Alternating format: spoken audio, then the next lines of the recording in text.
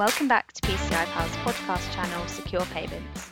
Today's episode is taken from Calabrio's Smarter Working podcast, where PCI Pal's Chief Revenue Officer, Darren Gill, was recently invited to discuss the common misconceptions surrounding PCI compliance and how it works, before offering advice on how businesses can secure their card payments.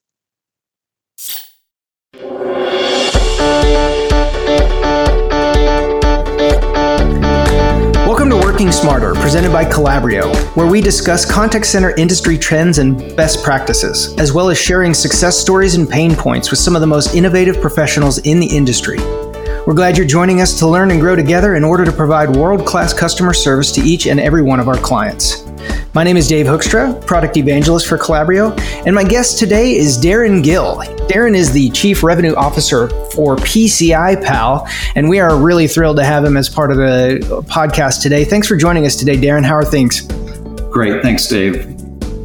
Yeah, we are very excited because one of the things that we have noticed is that there seems to be a strong misunderstanding or at least misinformation about how PCI works. Now, I'm going to personally admit that I am a little bit of a PCI noob, as it were, but that's why we've brought you on today to kind of help us educate and learn more about what PCI is and why anyone should care. So I'd say let's start off a little bit.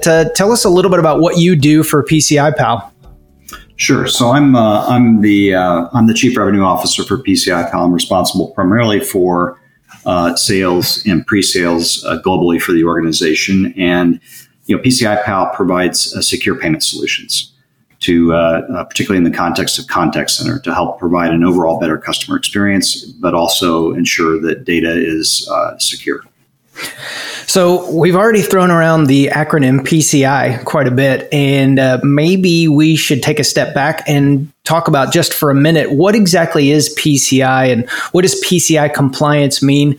And maybe a little bit of the history too. So I'm sure you've probably given this spiel a number of times before. So let's start at the beginning. What is PCI and where did it come from? Definitely. So first we'll address the acronyms. So PCI DSS is the Payment Card Industry Data Security Standards. And back in 2007, the major credit card vendors got together in almost a self-governing fashion, and they came up with some guidelines.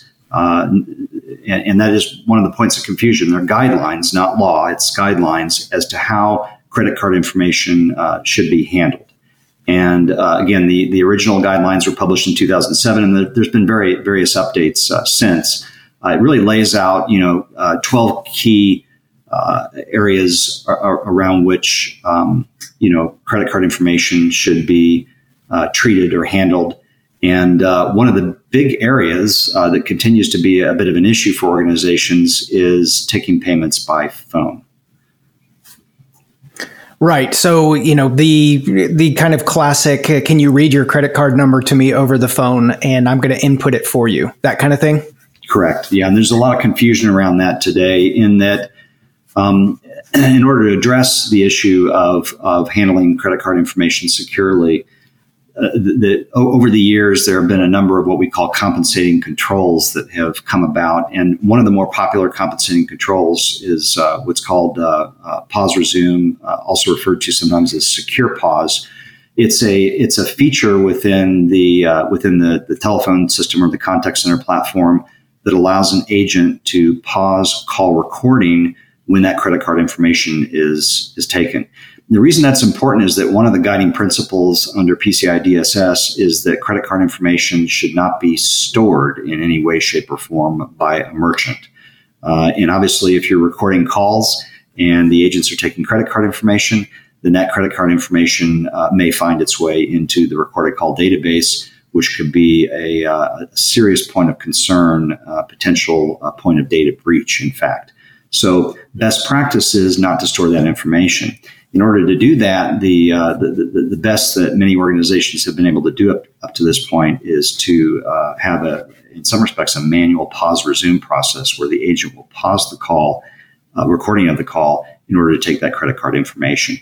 The challenge, though, is that doesn't translate into compliance under the current PCI DSS guidelines. The reason it doesn't is because the agent, in most cases, still hears that credit card information. That credit card information is also still hitting the network. Right. And so what I'm hearing you say is that back when I was first starting to take calls in the call center, the piece of paper that I wrote down everyone's credit card number on and threw away in the trash after a week was probably not PCI compliant, correct?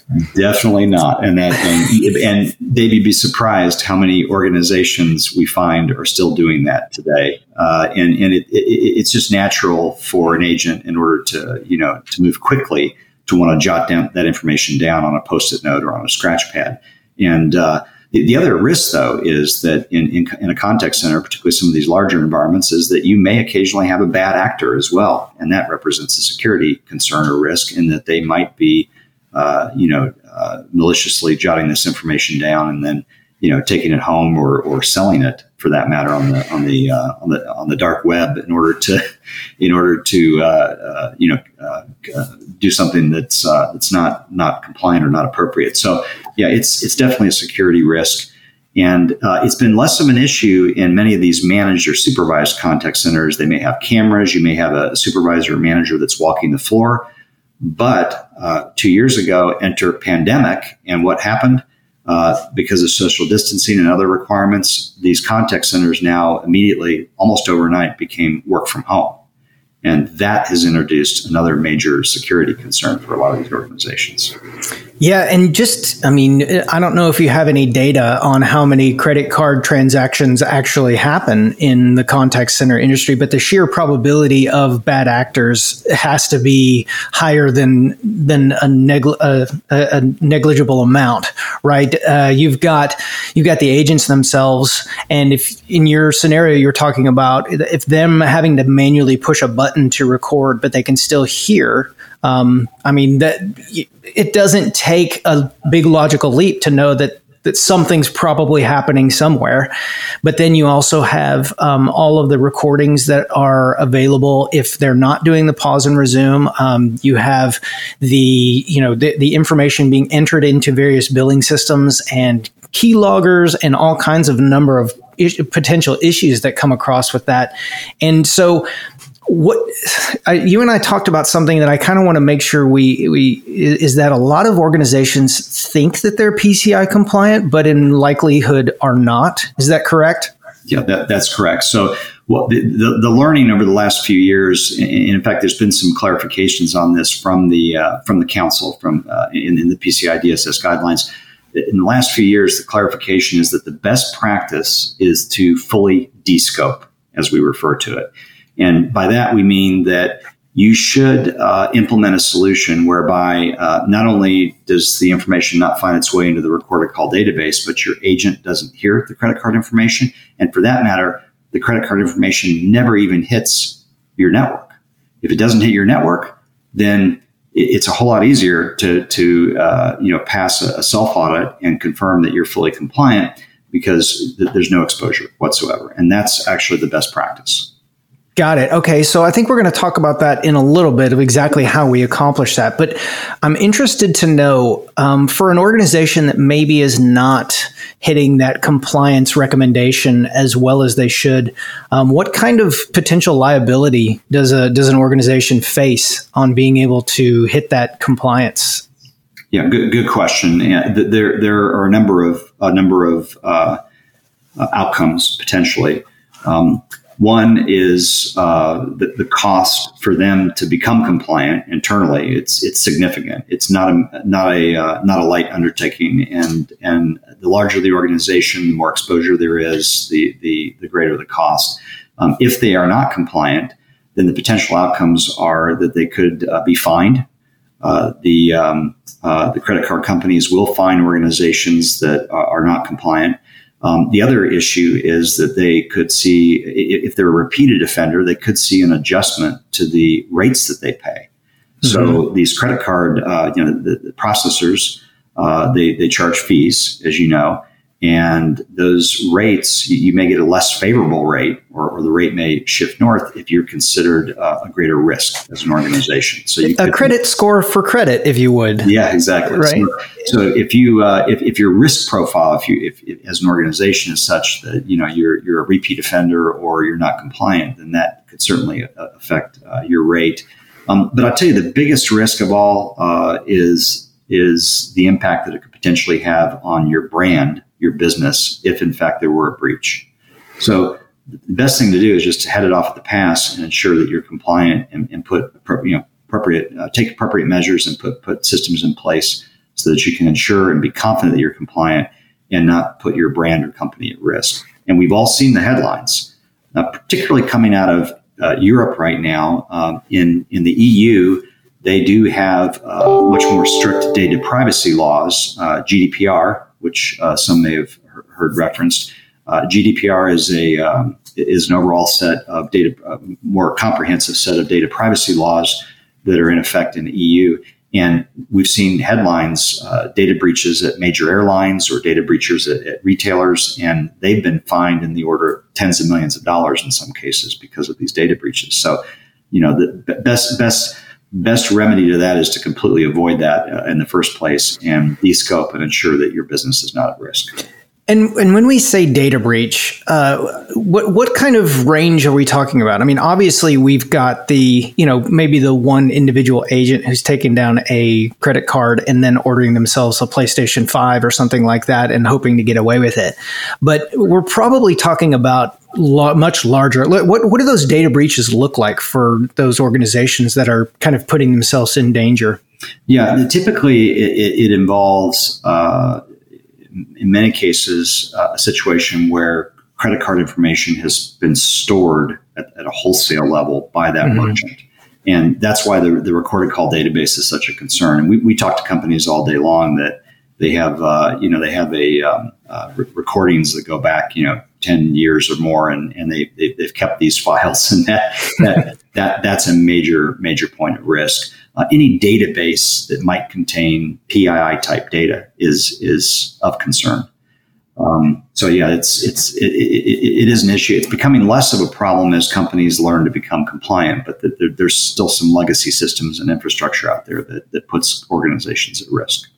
So what would you suggest? Do you suggest audits? Do you suggest a review of the policies before kind of taking on this PCI journey to understand where a company might be?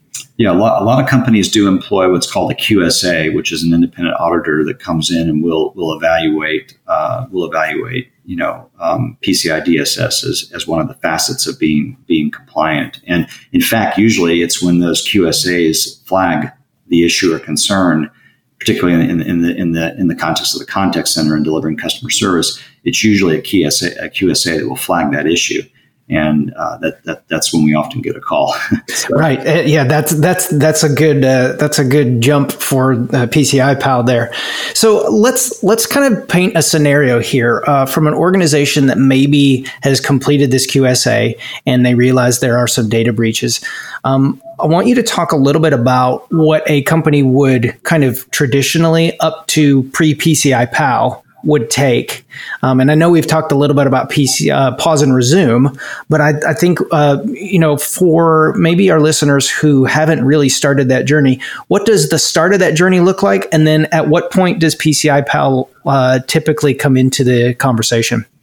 Yeah, well, the key is not to be misled by a fairly standard feature in a lot of these CX platforms being pause resume, because that again, that's what we've learned, particularly over the last few years, is that that's not good enough, and it's easy to kind of be trapped a bit by the fact that, well, we're doing something, and at least we're not storing the credit card information in our recorded call database. But again, you've got potential points of breach and security concerns if you have agents that are hearing that information.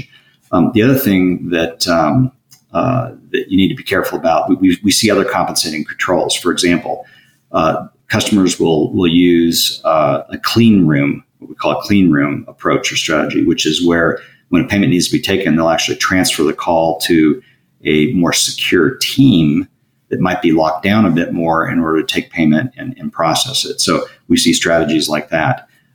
So again, those all fall into the category of what we call compensating controls. Another thing we do see often is the concept of transferring a caller when a payment needs to be taken, transferring a caller to IVR. And there are secure IVR solutions. In fact, we provide those solutions as well. Having said that, there is limited applicability of a secure IVR solution when you're wanting to do automation. The idea of taking a live caller and actually having to transfer them to a secure IVR in order to take payment is typically not the best overall customer experience. I was thinking that myself. I haven't done a lot of credit card payments online or over the phone in a while, but I would honestly, as a customer, I would rather just read my credit card number over to them and take the risk of it getting stolen than being transferred to another department or through a complicated IVR system where I have to enter in numbers and things like that. So I agree with you, but go on. Yeah, so the key really in that journey, and as customers look at becoming compliant, and again with the look to full descope, the best solution is to keep customer experience top of mind. That's important to any contact center organization. And then when you look at taking payments in the contact center, more broadly CX payments as we refer to it, then what we're looking to do is do that in a secure and compliant manner, but to the best of our ability, keep the agent and the caller connected, so that it's a guided process, right? Which is much more positive, much better. And quite frankly, if it's a matter of revenue, you also ensure that the payment's taken, the credit card is good, that it goes through, and then only then do you let the customer off the hook, right? So there's some added value in that being more of a guided process.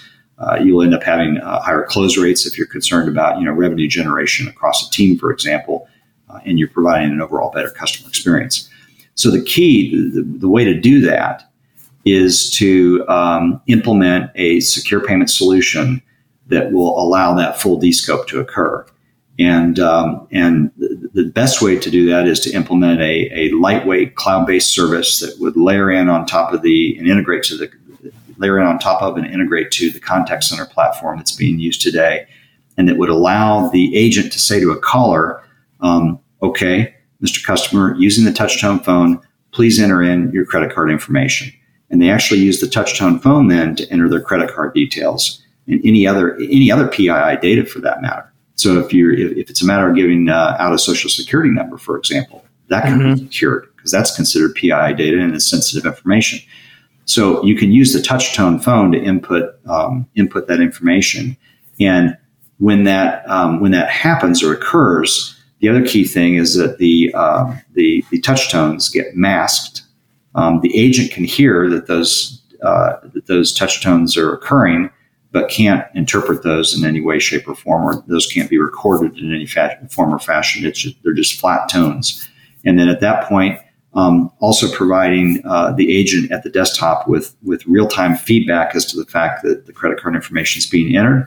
And then once everything is confirmed, including LUN check to make sure the credit card is good, verifying date and other type format data, then clicking submit, processing the payment right there on the spot. Now, the whole time, the agent and the caller remain connected.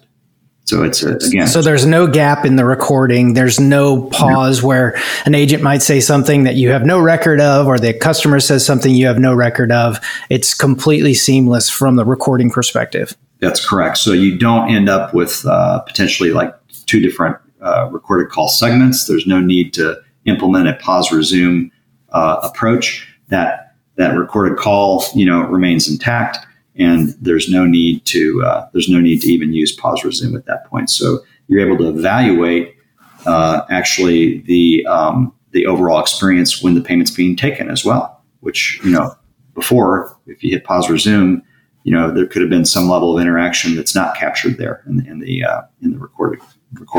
So I think if I can gather what you're saying, that the traditional method of PCI compliance, the pause and resume, whether it's manually triggered by the agent or it's done through some sort of automation where you enter a particular field on your billing system and it triggers the system to pause.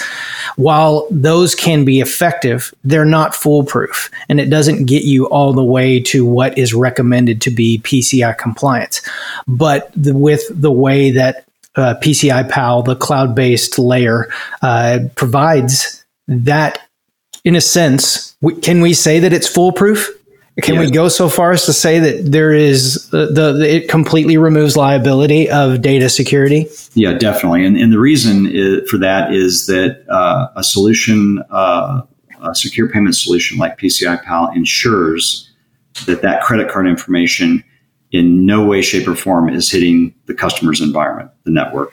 It's not going to show up in a recorded call database, but for that matter, it's not even hitting the network. So in many cases, this allows the customer to qualify for a simpler level of audit and self-certification as well.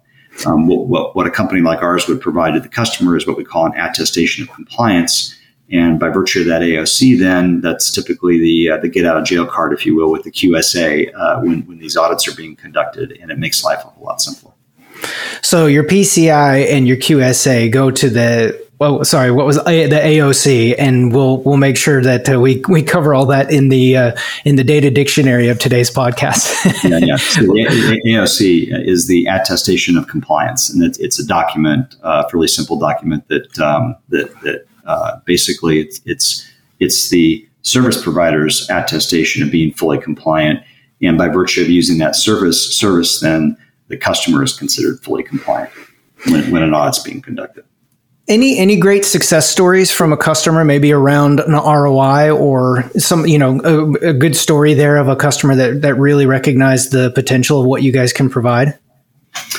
Oh yeah, we have a number of case studies, and it depends on the segment. The industry segments where we see the most need typically are like retail, travel and leisure, utilities, but we get involved in opportunities with government, healthcare, insurance. So we have a number of case studies that we published that highlight the benefits of a secure payment solution.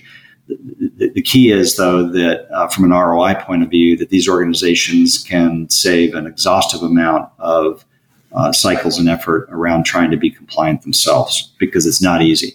In fact, there was a white paper published by Verizon a few years back that highlighted the fact that over 55% of organizations that are, in fact, attain full PCI compliance in the first year fail to be compliant by the second year. It's a major undertaking, and it's very difficult to. Right, because it's just basically a constant struggle to stay on top of the process. Correct. Right. It's just we tweaked our IVR, we tweaked our billing system. Let's bring in 10 IT resources to make sure that the code is defined appropriately. But whereas you guys come in and just layer that in as now, how does the agent trigger the PCI Pal process during the call?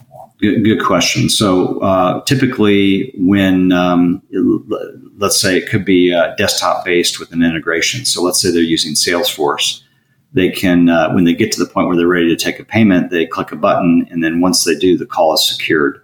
And that's a very good point, Dave, because there are different approaches out there. But one of the key things that we do for most of our integrations is that for the PCI Pal solution, we're only a part of the call when the payment is being taken.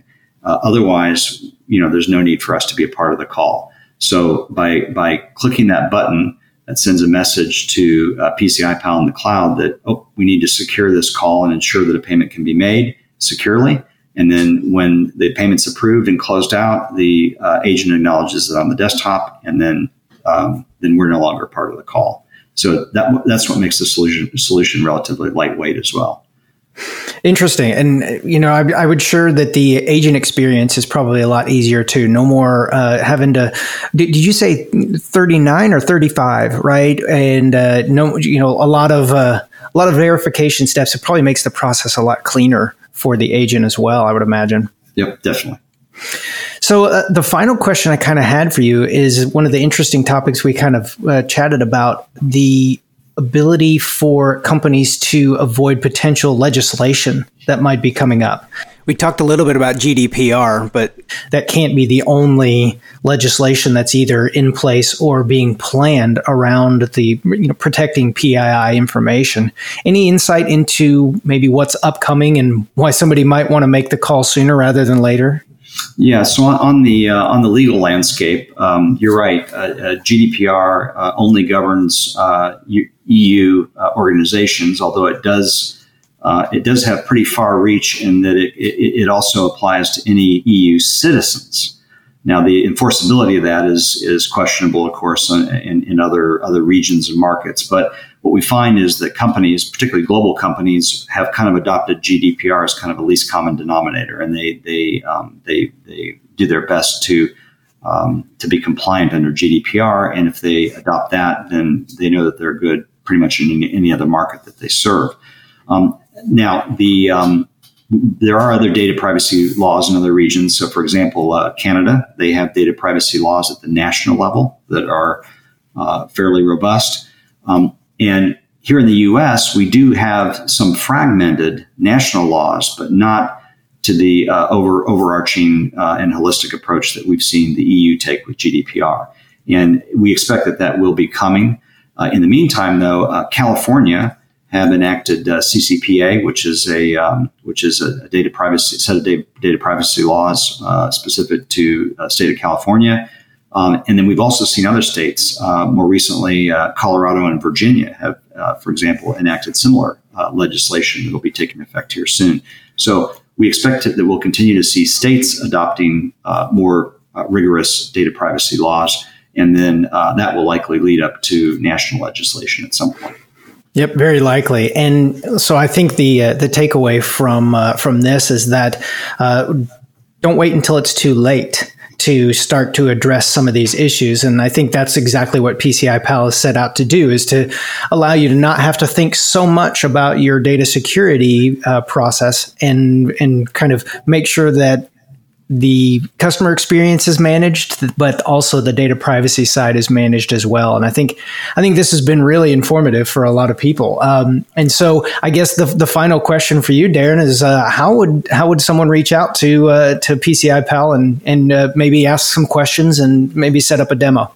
Sure. Well, we would invite listeners to our website, PCIPal.com. We have a lot of good information. We have white papers that are there that you can download on the topic, and then those case studies that I mentioned as well. So depending on your industry segment or vertical, you can probably get a more relevant case study that will give you an example of a similar organization that has implemented this type of solution. And then the other key is to reach out to our partners. We're a partner-first organization. Calabrio is a key partner. So for those listeners that use Calabrio, certainly reach out to your Calabrio representative and be sure to inquire or ask about PCI Pal, and we'll be happy to help. That's great. Yeah. And, kind of the lead to this is that if you are taking any sort of payment over the phone, you probably need to, at a very minimum, ask some questions here, because make sure that you've at least gone through the appropriate question process to do this. Well, I certainly do really appreciate you spending some time with us, Darren. It's been very informative, and I learned quite a bit. This is not my area of expertise, so which is really fantastic that we have somebody on that can give a little bit of insight into new areas. And I think our listeners are going to be really excited to hear some of the information that you provided. So I'll give you final word. Anything you want to tell the masses before we get on out of here? No, I just appreciate everyone's time today, and look forward to helping. And remember, the most important thing is to be respectful and mindful of your customers' data. That's really the most important element. Fantastic. Well, thank you, Darren. And to those of you listening, as always, I appreciate you giving us a little bit of your time during the day. Hopefully you found today's discussion informative, and we certainly want you to reach out to PCI Pal if there's anything they can potentially provide for you on your PCI journey. As always, from Calabrio, we appreciate all the time and energy that you guys give to us, and we look forward to speaking to you guys really soon. So everybody have a great day, and we will see you on the next episode. Thanks from Calabrio and PCI Pal. Bye, everybody.